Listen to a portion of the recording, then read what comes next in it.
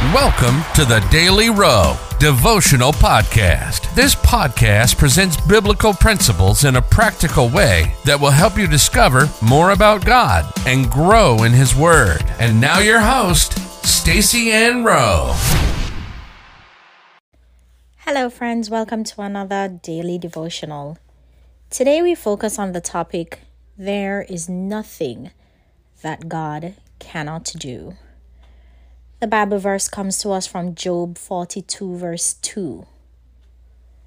I know that thou canst do everything, and that no thought can be withholden from thee. Not only has God repeatedly done the impossible, every time that someone in the scriptures questioned his capabilities, they were put to shame. One such occasion was after the Israelites defeated King Ben-Hadad and the Syrian army for the first time in 1 Kings 20.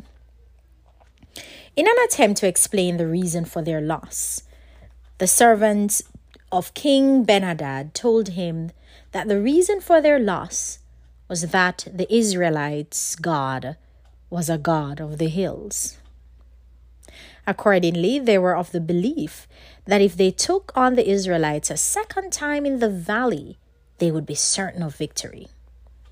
They made the mistake of putting a limit on God, and in the battle they were routed.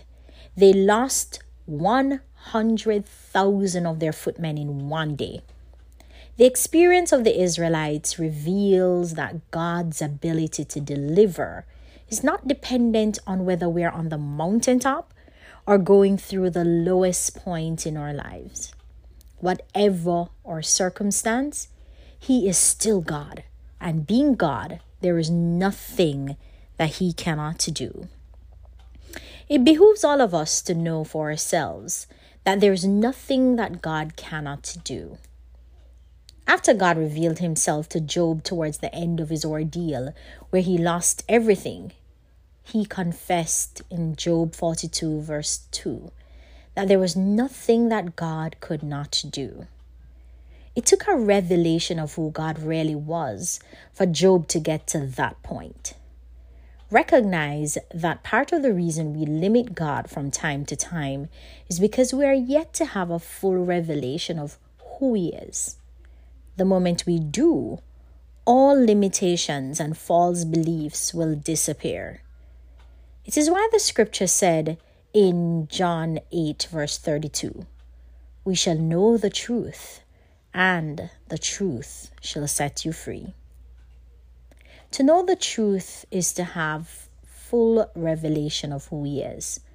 That will set you free to walk into your purpose and promise.